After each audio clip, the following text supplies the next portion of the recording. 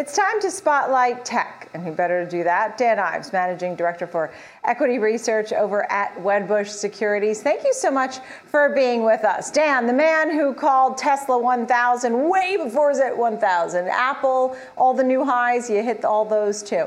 So how are you feeling your overall outlook for tech in 2022? Look, it's going to be a little white knuckle because of the Fed raising rates, and I think worries about valuation. But in my opinion, I see tech stocks up about 20% going into next year. Specifically cybersecurity, software, cloud, Apple and Tesla too are favorites, along with Microsoft. So I think you'll have the volatility, but at the end of the day, I think at the end of 2022, NASDAQ 19,000, and I think we'll have Apple $3 trillion market cap. Well, the $3 trillion market cap doesn't feel particularly far away. The NASDAQ 19,000 feels a little farther away, right? Well, look, I mean, my view on Apple is $3 trillion just for starters. I mean, we ultimately view that as a $3.5 trillion market cap by the end of the year. And when you look at NASDAQ 19,000 in terms of the target, it just speaks to our view the digital transformation. It's still in the second, third inning of playing out. You're going to have $2 trillion of spending between enterprise and consumer. And as much as we could focus on some of these sort of, we'll call it blues to the thesis in terms of, near term, when you look at the variant, you look at Fed raising rates, worries out there, you're seeing a risk off. Fundamentally, our view on tech's unchanged. And I view any opportunity when these stocks sell off, those, as you've talked about many times, like for the winners, those are the ones, if you have, the ability to kind of withstand the volatility, I think that's how you make out. And you were saying about the iPhone 13 that it would have more demand than people originally thought. There's talk about the iPhone 14 in the new year with 48 megapixel camera, followed by a periscope lens in 2023. There's talk about the headsets, augmented reality, virtual reality. That's on the way. I always think of Apple TV, Apple Music. And then I saw for the 27-inch Mac, and maybe an overhaul. All of these things going forward, do you think Apple falters in any way, or just the demand always exceeds what people are really thinking? Because you do a lot of great channel checks too. No, look, I think the biggest risk is the supply chain. I mean, that's the biggest risk for Apple. And I think you've seen that kind of play out a bit in terms of worries in the supply chain coming out of Asia. But right now, you still have 250 million that haven't upgraded their iPhone in 3.5 years. So that's why demand continues to outstrip supply by about 15%. The other thing that's important, I think in 2022, likely in the summer, Apple releases Apple Glass, which is the AR/VR headset.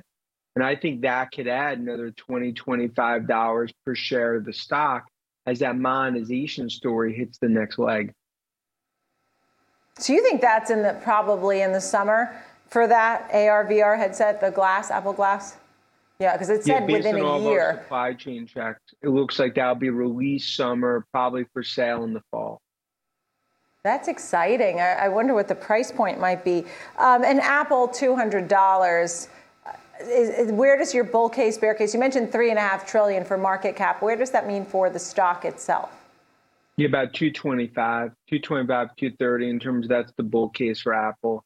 And look, the way I see Apple playing out, you'll see volatility going into year end, into, sort of worries about the supply chain. But ultimately, demand is outstripping supply. And I think numbers go up for the street as we go in 2022.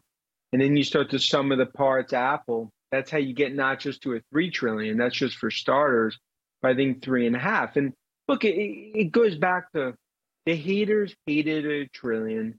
At $2 trillion, they don't understand it. Yeah. And they'll be yelling into an empty forest at $3 trillion. Why is it that people, I mean, this is such a basic question, but the people that use Android love their Androids. And everybody else who has Apple iPhones, when you're sending out group chats and pictures and you're all sort of connecting, the person with the non-iPhone, it's just tough. It's tough when you have friends who are in a group and, what is the draw, or what are they missing when they're not getting an Apple? Look, some of our friends we've actually deleted from group text because they're on the outside looking in and they're not iPhone users. It's look, You're I such a think good friend. You're so nice to your friends, Dan. look, I mean, sometimes it's just the risks outweigh the rewards. But it just look, you're going to have Android users. There's almost an anti-Apple sentiment out there among many that are kind of Android users. Right. If you look at the technology that you've seen with Samsung and Google, it's super impressive, and I think you'll see more of that at CES in January. But the one thing that's important is that Apple's gained about, by our estimate, about 200 to 250 bips of market share in China from Android. That's big. And I think that's important in terms of what's really happened here in terms of the Apple growth story. Yeah, because then when they have super cycles, that means those people will also be in the super cycle.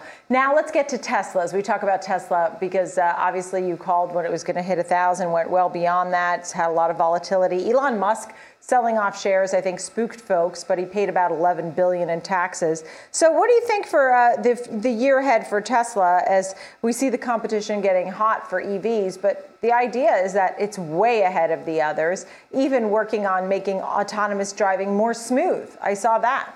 It's not just automatic pilot, but how about the smoothest ride of all? Yeah, look, my view, it's not a zero-sum game in EVs. So I don't view it as necessarily Rivian successful, Lucid, GM, Ford on the re-rating, that's necessarily negative for Tesla. Tesla has an ironclad grip on EV leadership here in terms of market share. And you look at this green tidal wave, I mean, we think by the end of next year, they're going to have about 2 million capacity in terms of from a supply perspective, given Berlin and Austin coming on board. And I think going into next year, they could be called 1.5, 1.56 sort of million units in terms of what they could ultimately deliver. That would be well above the street with margins that continue to expand. I think that this sort of sell-off on Tesla going into year end, of course, the Musk selling from a tax perspective, I view it as sort of noise. I think there's a stock that's going to resume its upward move in 2022. 1,400 to our base case, bull case 1,800. Wow, 1,400, 1,800. Tell me this, because I always felt like Elon Musk was the visionary and so much of the trade depended upon him. And over the last quarter of 2021, you started to feel that maybe Tesla was so good on its own, maybe Elon Musk might take a step back or away from Tesla somehow. And maybe we were getting okay with that idea. Are we okay with that idea or no way? No, that's a Siamese twin situation in terms of his involvement within Tesla. I mean, Musk is a big part in terms of the visionary, the strategy, the cachet. In other words, part of why Tesla is where it is because of Musk. And I think it's something where maybe the perception he takes step back, but I can tell you from day-to-day operations, especially in terms of the Texas build out, he's actually becoming more involved. Because I think Elon recognizes this is the fork in the road situation in terms of competition continuing to increase. You're starting to see EV demand skyrocket. And it's really the time for them to, I think almost double down in terms of the vision, model, supply chain issues. China continues to be, what I say, the biggest opportunity, but also it's a challenge, just given what we see happen in China from a regulatory. But this is the time that Musk almost needs to be more involved in Tesla rather than less. All right, so two roads, and he knows which one to really go for it. He really made a big move there, without a doubt, with that Texas. So it is great to see you. Happy, healthy, amazing 2022 to you, Dan Ives. Thanks so much always for being on with us here with me. I enjoy our conversations immensely. They're always among my very favorite. Thank you, Dan Ives. Me too. Thanks for having me. Thanks.